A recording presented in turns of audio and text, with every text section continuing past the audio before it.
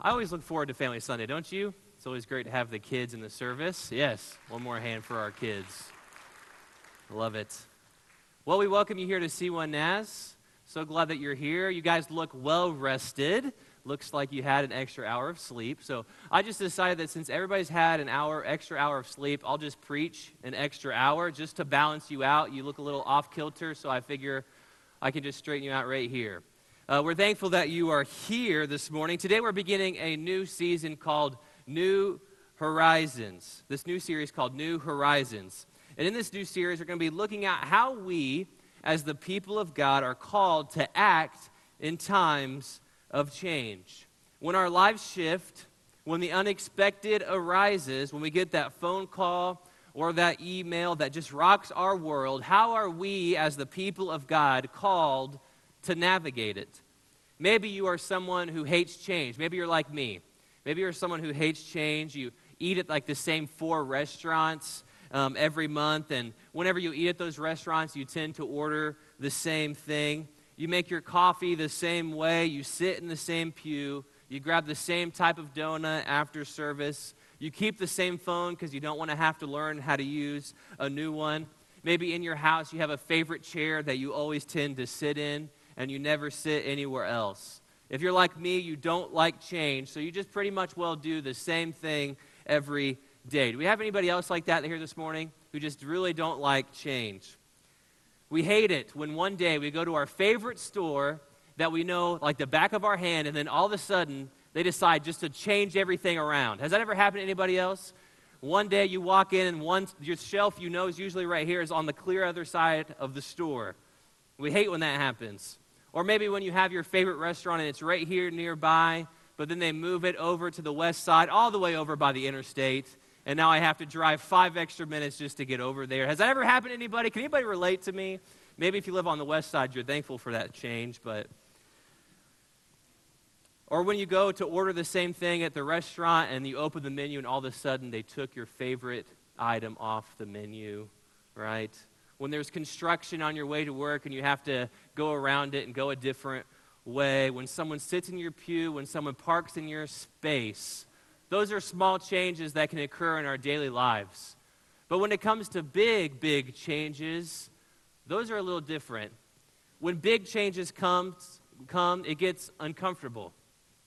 They raise a lot of different questions, many of which we cannot answer.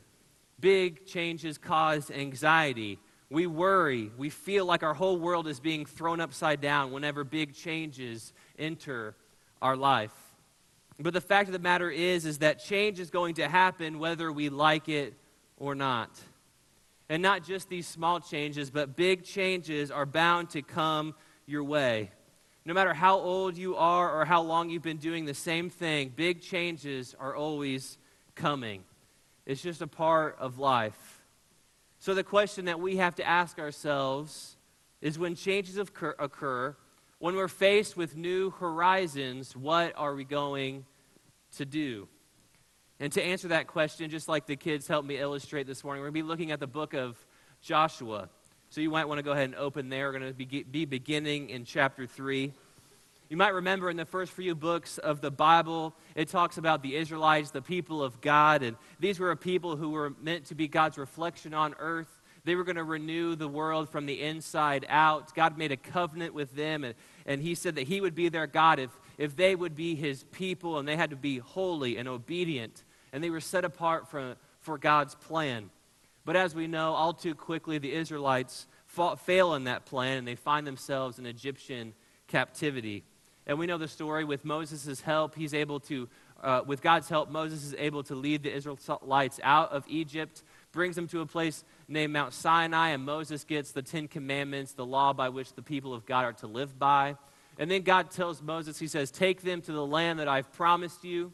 And so Moses takes the people of God, and they're going to the promised land, but again, they fail in the plan, and they fall out of relationship with God, and so they end up just wandering around in the desert for 40 years. And I think it's interesting, after the 40-year period, the Israelites finally are going to enter into the land that was promised them. God comes to Moses And this is what he said. He says, look at the promised land. He says, this is the land to which I swore to Abraham and to Isaac and Jacob, saying, this I will give to your descendants. And he says to Moses, he's like, I've let you see the promised land with your own eyes, but you're not going to cross over there. And it was there in Scripture that Moses dies. And suddenly the Israelites are left without a leader. A season of change falls upon them.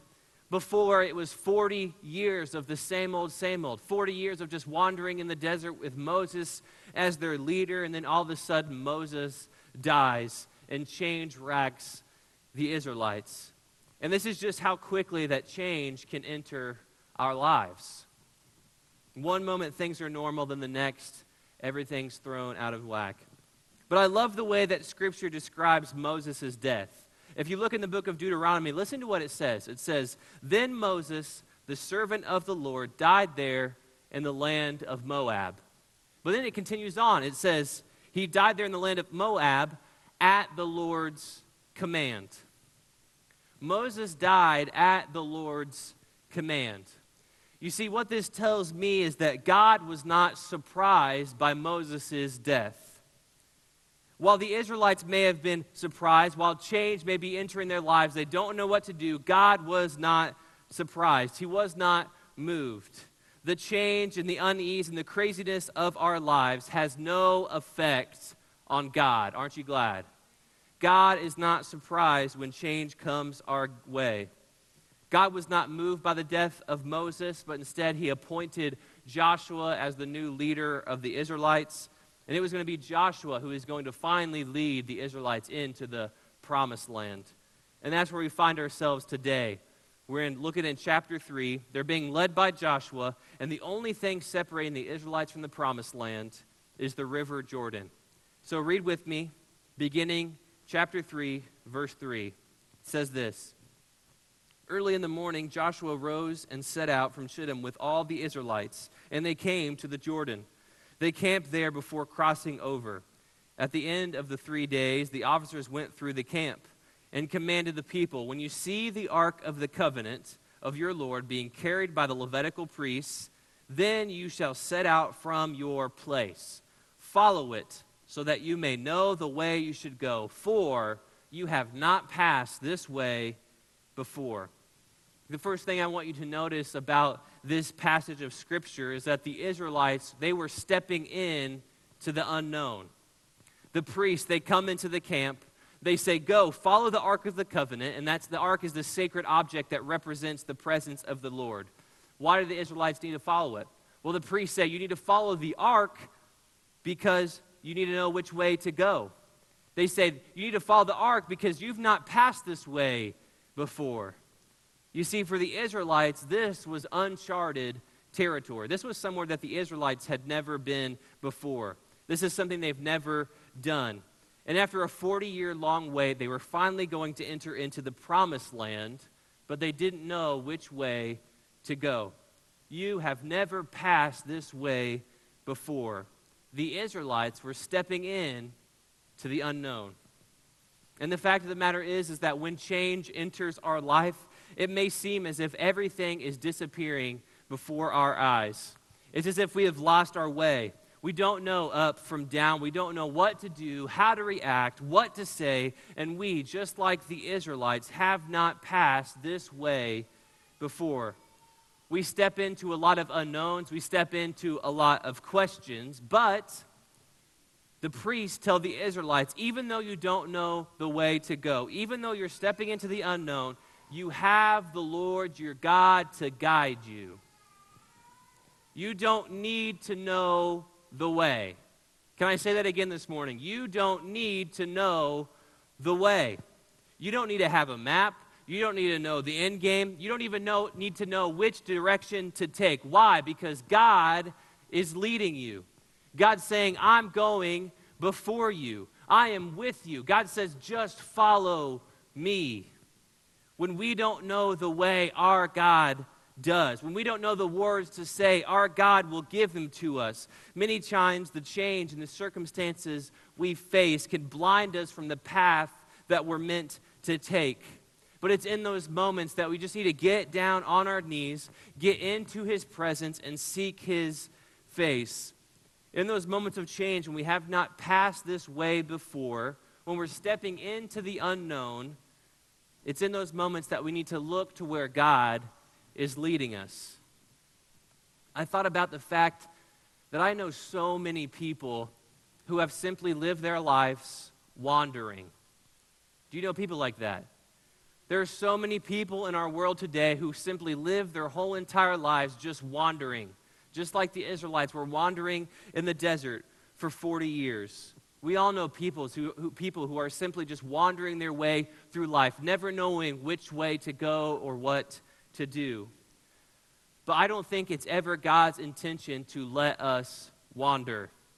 I don't think he wants us to be lost in life, simply guessing which way to go. I don't think he wants us to live our lives impulsively or just flying by the seat of our pants. But I believe that God truly wants to lead us. He wants us to follow him to the next destination and the next and the next. It doesn't matter how old or young you may be, God has a plan for you. God has a plan for you. He has a destination that he's calling you to. He is leading ahead of you, and he's asking you to follow. But my question for you is this: what would happen today if you simply stopped and you just asked God, where are you leading me? Where do you want me to go? God, anything you say, I don't care about the cost. I don't care about the embarrassment. I don't care about what might happen. I just want to follow you. What would happen if you prayed that prayer this morning? It may mean change. It may mean unknown. I'm sure there'll be questions. I'm sure there'll be discomfort. And there may even be embarrassment and disapproval of others. But the great thing is that God is leading you. And I believe that when we are being led by someone, when we're being led by God, two things have to happen. If someone is leading you, the first thing is that they have to go before you. They got to be in front of you. It's in these times of change when we can be assured that no matter where God leads us, no matter where he's pushing us towards, our God is going before us. God may be calling us into the unknown, but never without his Spirit guiding us. He goes before us. He prepares the way. He supplies our needs. He's getting rid of obstacles and difficulties. He's pushing things out of your path that you will never even know about because he's going before you in those moments.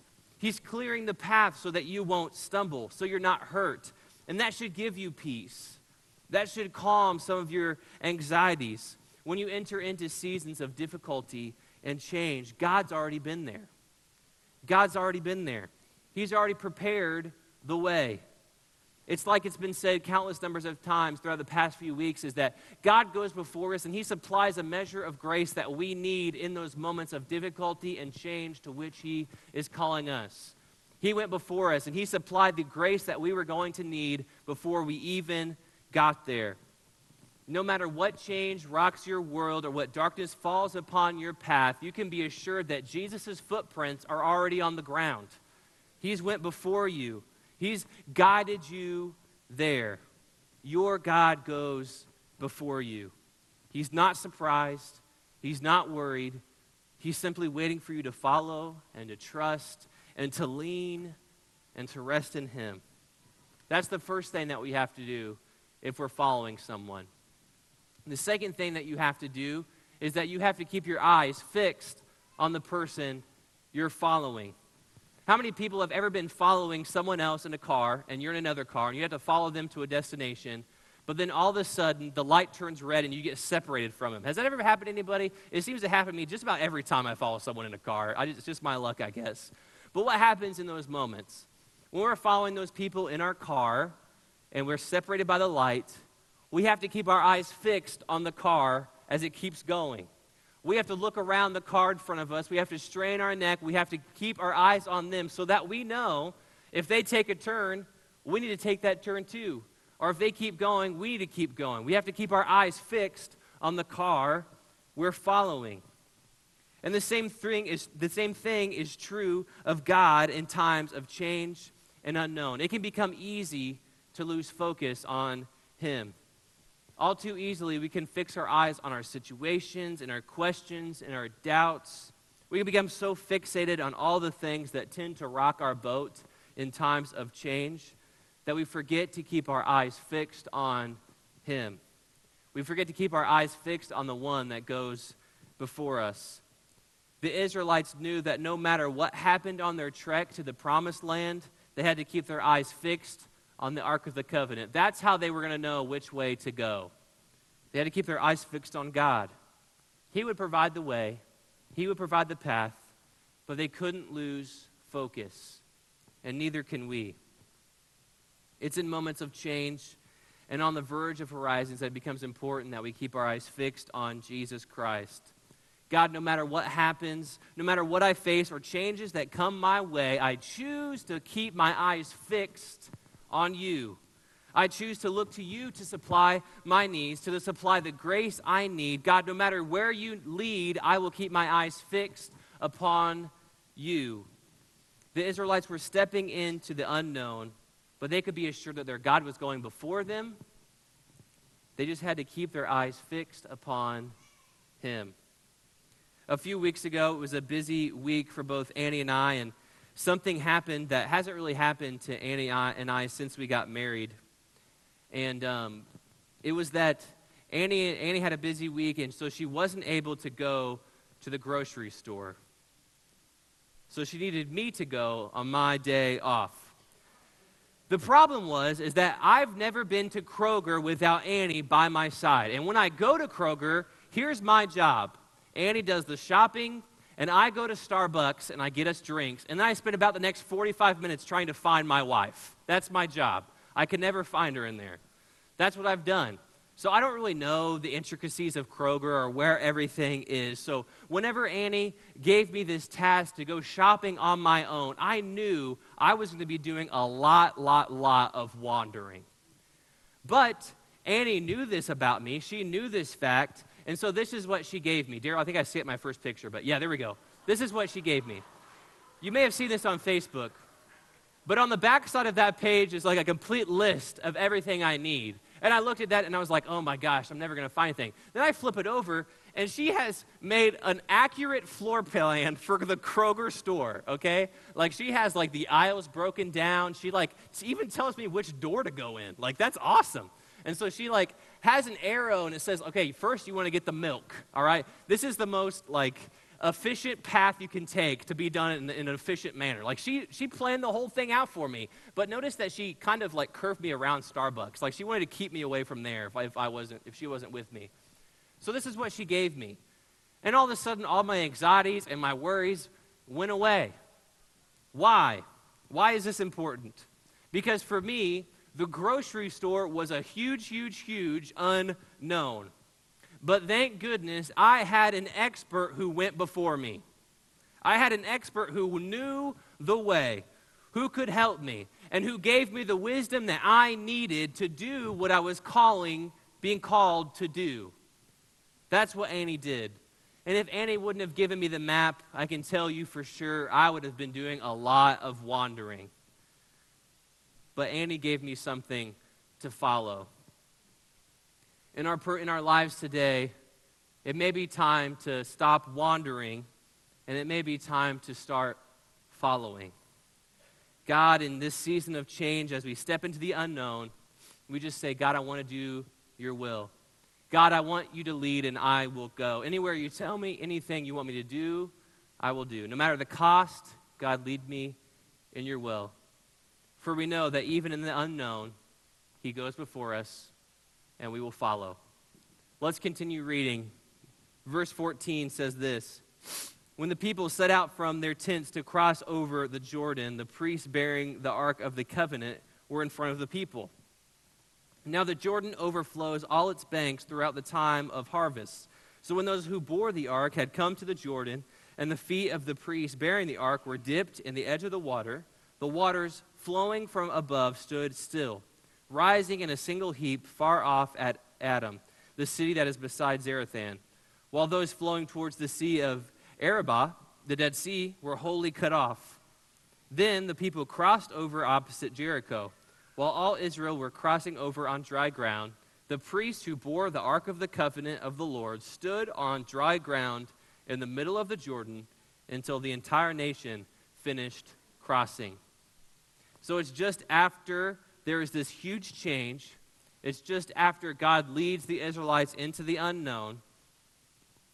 If we allow God to go before us and we keep our eyes fixed on him, I believe we, like the Israelites, will be stepping in to wonders. If you believe that we still serve a wonder-working God, will you say amen? I believe that today. I don't think that wonders were something that was just reserved for the Israelites, but I believe that our God is still in the wonder-working business. In fact, I believe that it's in the midst of change, in the midst of the unknown, it's on the verge of new horizons that God works his best wonders. God was calling the Israelites into uncharted territory, and he brings them to the Jordan River. And it's flood season, so the waters are flowing pretty fast. And if anyone was to step foot into the Jordan, they would surely be swept away. But God commands those who bore the ark just to dip their foot into the edge of the water. And when they did this, their feet never even got wet. They touched dry ground. And mirroring the miracle at the Red Sea, God splits the Jordan in half. The Israelites were able to walk through on dry ground. God works a wonder in the midst of the unknown and the change that the Israelites were facing. Many times in the midst of change, I think that we can feel like all hope is lost. We feel like there's no point. We try to solve our problems using logic in our own minds, but it never seems to work out. We feel like our resources are spent, and at the end of the day, sometimes we just put our heads down and say, man, I just got to get through this season. We feel like the Jordan is separating us from the promised land. No hope, nothing we can do. That's how we feel. But we forget that God can still work wonders in the midst of your most impossible circumstances. Miracles still happen, and God's still powerful. God is still working. Even though you're standing on the foot of a roaring Jordan, God hasn't given up, and neither should you. He's still got wonders to do. I think that probably the hardest thing that the people who were holding the ark had to do was to take that first step into the Jordan. That had to be the hardest thing. Looking at their foot, just hovering over the roaring waters that were passing underneath, and knowing they had to take that first step must have been intimidating. It had to have been scary. But they took the first step, and they trusted in Yahweh to perform the wonder. They were literally stepping in to the wonder. Too often, I think that we pray for God to do the wonder first so that we can take our step of faith. Let me say that again. I think that too often we pray that God would do the wonder first so that then we can take our step of faith. We pray like, God, separate this Jordan so that I can walk right through it. God, get everything ready, get everything set, just provide everything there, and then I'll take my first step in following you.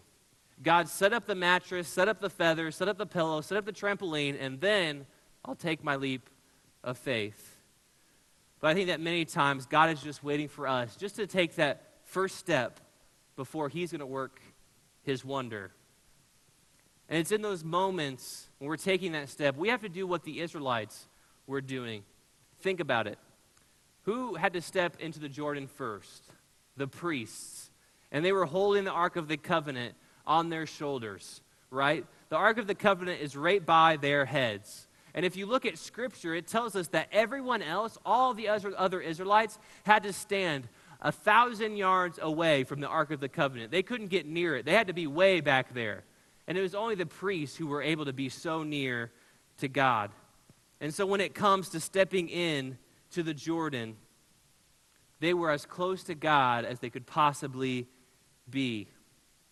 God may be calling you to step in the Jordan so that he can work wonders in your life, but he's not asking you to do it alone. I think the beauty of what Christ did on the cross is that we no longer have to carry the ark of God's presence, but now sometimes it's God who carries us. We have to get as close as possible to God. We have to get into his presence, draw near to him, and then he'll be right there next to us when we take that step of faith into the Jordan. As I thought about this verse, I thought about to a few summers ago when Annie and I took Annabelle to the swimming pool. This was just a few summers ago. We took her to the public swimming pool, and this was before Annabelle was a super confident swimmer. She was taking some lessons, but she could only tread water for a little bit. She couldn't really stay above that long. And so we told Annabelle, we said, hey, we're going to take you to the pool, but we're going to kind of stay over here in the kiddie pool. It's where the water comes like maybe up to her waist, and she can play there, and it's safe. And so we brought her there, and Annie and I sat off to the side while she played. But I could tell she was kind of getting bored, and she was ready to go. And so she came up to me and Annie, and she said, hey, can we go in the adult pool? Like, I know how to swim now. And I was like, you're not really ready yet, Annabelle. I was like, okay, if we go, you need to stay right next to me and Annie so we can help you. And so she agreed. So we went over to the adult-sized swimming pool, and Annie and I got in, and I had my back turned, and as I turned around, I see Annabelle just running towards me, and she jumps over my head and into the pool behind me. If you know Annabelle, this is totally in character. She's great. I love her. So she jumped over my head and landed in the pool, right? And she was able to tread water for a little bit, and she came up, and she was treading, and so me and Annie helped her to the edge of the pool. But there's sometimes in my life that I feel a lot like Annabelle. God's calling us into a bigger pool, and we know we're not going to be able to swim. We know it's going to be difficult. We know that we can't keep our heads above water for long, but God's saying to us, it's okay. Just stay near to me. And my prayer today is that when we hear God saying that to us, we will have the same reaction that Annabelle did. We won't hesitate. We won't think about it. But when God's calling us somewhere, we take 10 steps back and we run full force and jump in, all in. Do a cannonball of faith. But the difference between Annabelle going to the big pool on her own and going with Annie and I is that she had to stay near to us.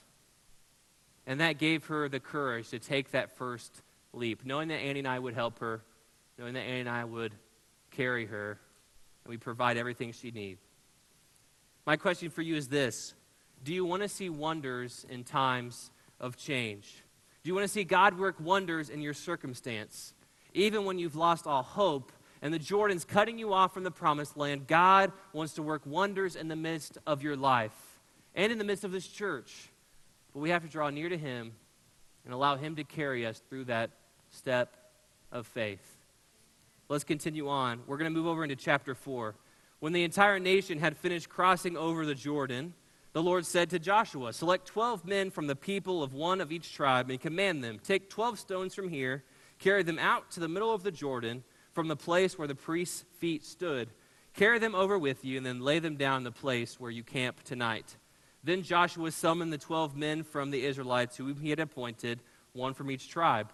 Joshua said to them, Pass on before the ark of the Lord your God into the middle of the Jordan. Each of you take a stone upon your shoulder, one from each of the tribe of the Israelites, so that this may be a sign among you. When your children ask in time to come, what do these stones mean to you? Then you shall tell them that the waters of the Jordan were cut off in front of the ark of the covenant of the Lord. When it crossed over the Jordans, the water of the Jordans were cut off. So these stones shall be to the Israelites a memorial forever. I think that also the Israelites in this book of Joshua were stepping into remembrance. God brings the entire nation of Israel through the Jordan, and he commands the 12 leaders of each tribe to grab a stone from the middle of the Jordan right by the priest's feet. And these aren't small stones. Scripture tells us that they had to carry them on their shoulders. These are big rocks. And God tells them to carry these rocks and take them to where they're camping that night and pile them in a pile. And that pile of rocks is going to be a memorial of remembrance that will remind you and your children and your children's children of what I did here today.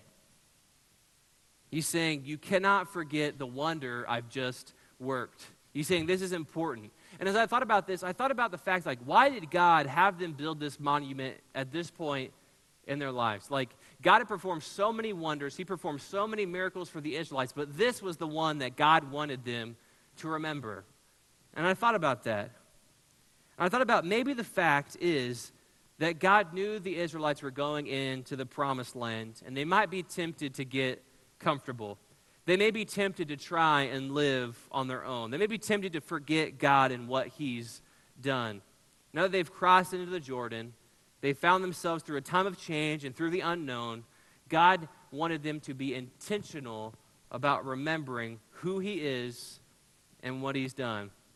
And I think about how many of us have done much of the same. We pray for something, and we go to seek God on behalf of someone or something, and we pray. And then God answers that prayer, but sometimes we forget to even thank him for answered prayer. We forget to praise him for the fact that he actually did what we asked him to do. Our minds move on to the next thing, and we simply forget to thank him. We forget to praise him for parting the Jordans in our life. As I was preparing for this message, I thought about just over the past week, I prayed many different prayers about many different things, conversations I was going to have, difficult things that I was facing, and God provided some of those things. And as I was studying for this message, and I came to this part in my sermon, I looked at that and I was like, God, like I've already forgotten, and I'm writing about it. Like you've answered the prayers even this week, and I forgot to thank them. Thank you for them. It becomes so easy for us to simply forget and move on to the next thing. And this is why God wanted the Israelites to be intentional about remembering. When God comes through, we have to build these monuments in our lives that will remind us of God's faithfulness. I think that this is important, not only because we can continue to know that God is praiseworthy and he's worthy of glory, but we can look at these monuments when we're going through times of unknown, we're going through difficult circumstances, and we can say, God, if you were faithful then, you're going to be faithful in my situation even now. God, if you split the Jordan then, I believe you're going to split the Jordan I'm facing today. And I don't know what that monument looks like. I don't know how you choose to be intentional about remembering what God has done for you. But in me and Annie's house, this is what we've done. We have two signs, and they have our favorite verse on them, and it's from Samuel, the book of Samuel, and it says this: "Thus far, the Lord has helped us." And one is a painting that Kendra painted for us, and the other one is a woodwork that sits above our front door as you leave. And these are in our house for two reasons. It's so that we can give God praise for even how he's answered prayer throughout that week, that when we see these signs, we think about like, hey, God, you were faithful once again. You brought us through this once again, and for that I give you praise. But these are in our house for another reason. It's because Annie and I go through some tough things. We face difficulties just like anybody. We face situations and circumstances we weren't expecting. And it's in the midst of those circumstances, when we enter into our house, we see these, and we think, man, God, you've helped us so far. I don't think you're going to leave us now. We have to be intentional about remembering. I went to another church, and I filled in for a pastor there who was on vacation. And I remember when I walked in, on their communion table, they had two big glass jars. And on one, there was a label that said prayers asked. And on the other one was a label that said prayers answered. And there were a bunch of rocks all over the communion table. And what this church would do is when they asked a prayer of God, they would drop it in the prayer request jar. And then when it was answered, they would move it over. And this was an intentional way for the church, not only to see like, wow, God's been faithful. Look at all those answered prayers. Like, he is good, and give him praise. But I'm sure that also whenever they face difficult circumstances and they drop that rock in the prayer request jar, they can look over at the prayers answered jar and think, God, you were good then. You're going to be good today. It's an intentional way of remembering. And I don't know what that looks like for your family. Maybe that should be a conversation that you have. How are we going to be intentional about this? But my prayer is that this church, in times of change, will cling to the faithfulness of God. We've seen him answer prayers in the past, and he has not failed us yet, has he? God's not failed us yet. We have to remember all that he's done, give him thanks, and then use that remembrance to fuel our faith to move on to where God is calling us. Let's step into remembrance today. The final thing I want to share with you is that the Israelites stepped into the promised land. The nation of Israel had passed through the Jordan, and they're in the promised land, but there's still a group of people who haven't made it in yet. Look at chapter 4, verse 10. The priests who bore the ark remained standing in the middle of the Jordan until everything was finished that the Lord commanded Joshua to tell the people, according to all that Moses had commanded Joshua. The people crossed over in haste, and as soon as all the people had finished crossing over, the ark of the Lord and the priests crossed over in front of the people. The Reubenites, the Gadites, and half the tribe of Manasseh crossed over armed before the Israelites, as Moses had ordered them. About 40,000 armed for war crossed over before the Lord in the plains of Jericho for battle. On that day, the Lord exalted Joshua in the sight of all Israel. They stood in awe before him as they stood in awe of Moses all the days of his life. The Lord said to Joshua, "Command the priests who bear the ark of the covenant to come out of the Jordan." Joshua therefore commanded the priests, "Come out of the Jordan." Then the priests bearing the ark of the covenant of the Lord came out from the middle of the Jordan, and the soles of the priests' feet touched the dry ground. The waters of the Jordan returned to their place and overflowed all its banks as before. The priests stood in the middle of the Jordan until all of Israel had passed through, and there were none left to cross. And then God called out to Joshua and said, "Command the priests who have the ark of the covenant to come up out of the Jordan." Now, the verb that God uses here, this verb that means come up, is pronounced nathak. Everybody say nathak. It's a very forceful verb, so when you say it like nathak, it's like it doesn't have that force. Everybody say nathak. Very good. Thank you, kids. Appreciate it. So this is a very specific and vivid verb that God uses here. And it means more than just simply come up. It means more than that. Literally, this verb means to pull or to tear away or to draw out. There's like a straining in this verb, and there's a difficulty to this verb. And for some reason, it shows that it wasn't easy for the priests to come up out of the Jordan. A lot of people have guesses as to why this might be, but nobody really knows for sure. But I think that we can learn something from this picture of the priests literally having to tear themselves out of the Jordan. I think that so many times in our life, whenever God works wonders, when we're in seasons of spiritual victory, spiritual success, when everything seems to be going great, our needs are cared for, my family's happy, I'm happy, I think it's in those moments we just want to stand in the Jordan for just a little while longer. We would just want to stay fixed in place where we're comfortable, where we've seen God work, where it seems like good things are happening, where our world is at peace. Our feet are comfortably fixed in place. But maybe God is calling to us today and he's saying, come out from the Jordan. I know it's hard. I know it's difficult. I know you're comfortable, but it's time to tear yourself away.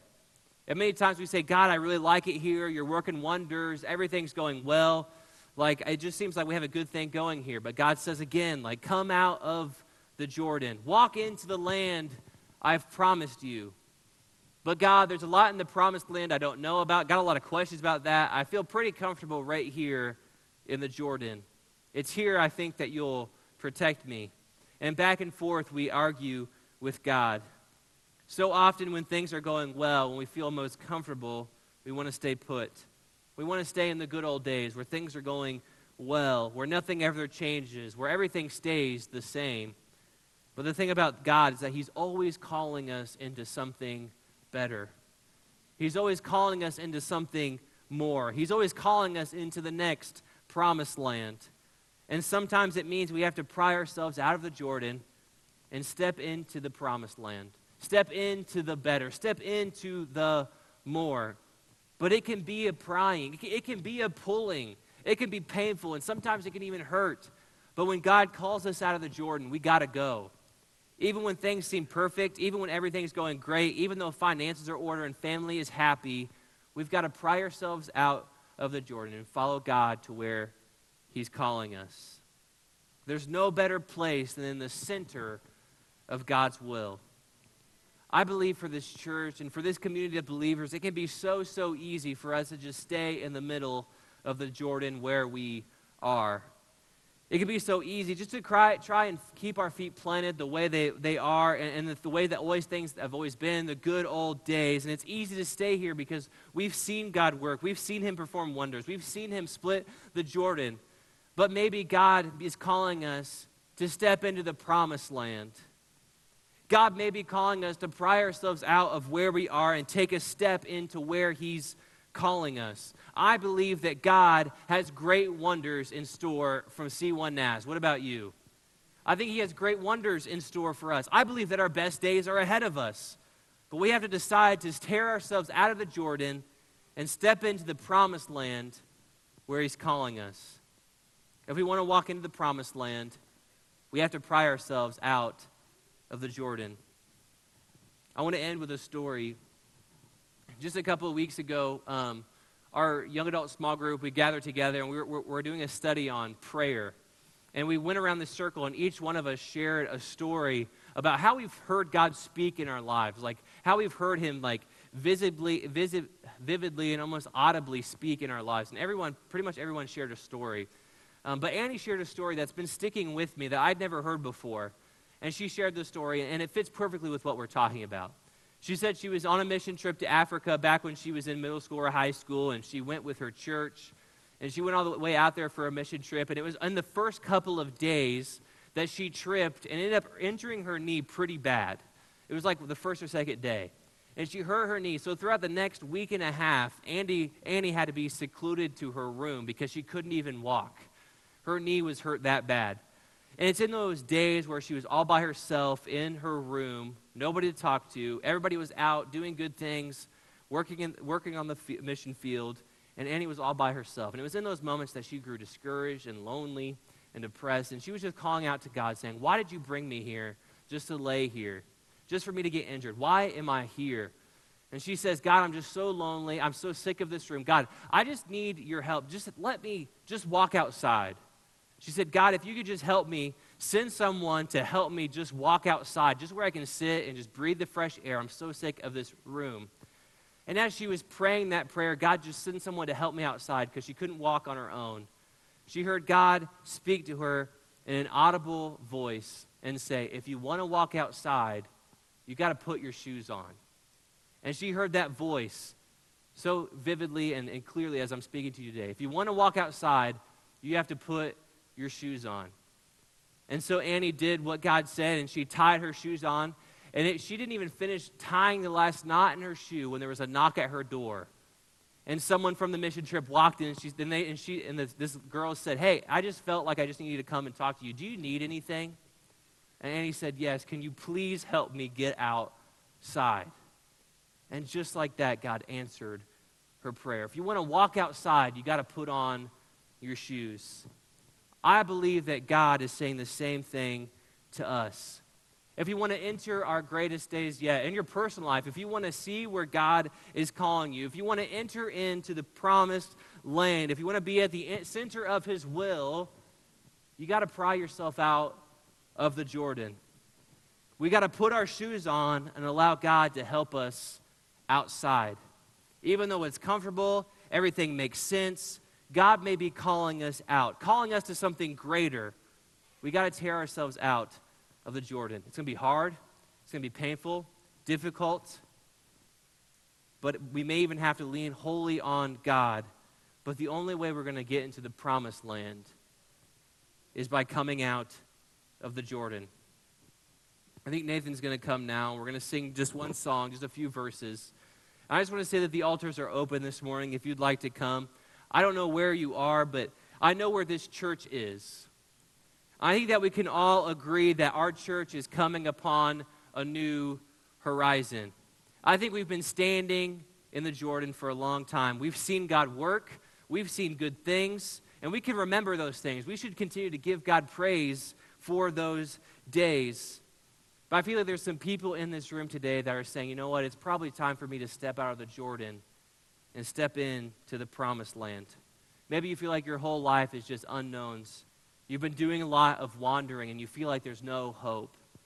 Maybe God's calling you forward this morning and saying, hey, just follow me. Keep your eyes fixed on me and trust that I'm going before you. Maybe you see the river flowing in front of you. It seems impossible, and you're saying, God, I just need a wonder. I need a miracle. And you just want to come forward this morning and draw close to God and watch as he sets your feet on dry ground. Maybe you just want to come forward and just give God thanks and just remember all that he's done for you and how his Spirit has helped you in the past. Church, I believe our best days are ahead of us. I believe God has a plan for each and every one of us. But it's time to put on our shoes so we can walk outside. It's time to step out of the Jordan so that God can lead us into the promised land. The altars are open this morning. As Nathan sings, would you come?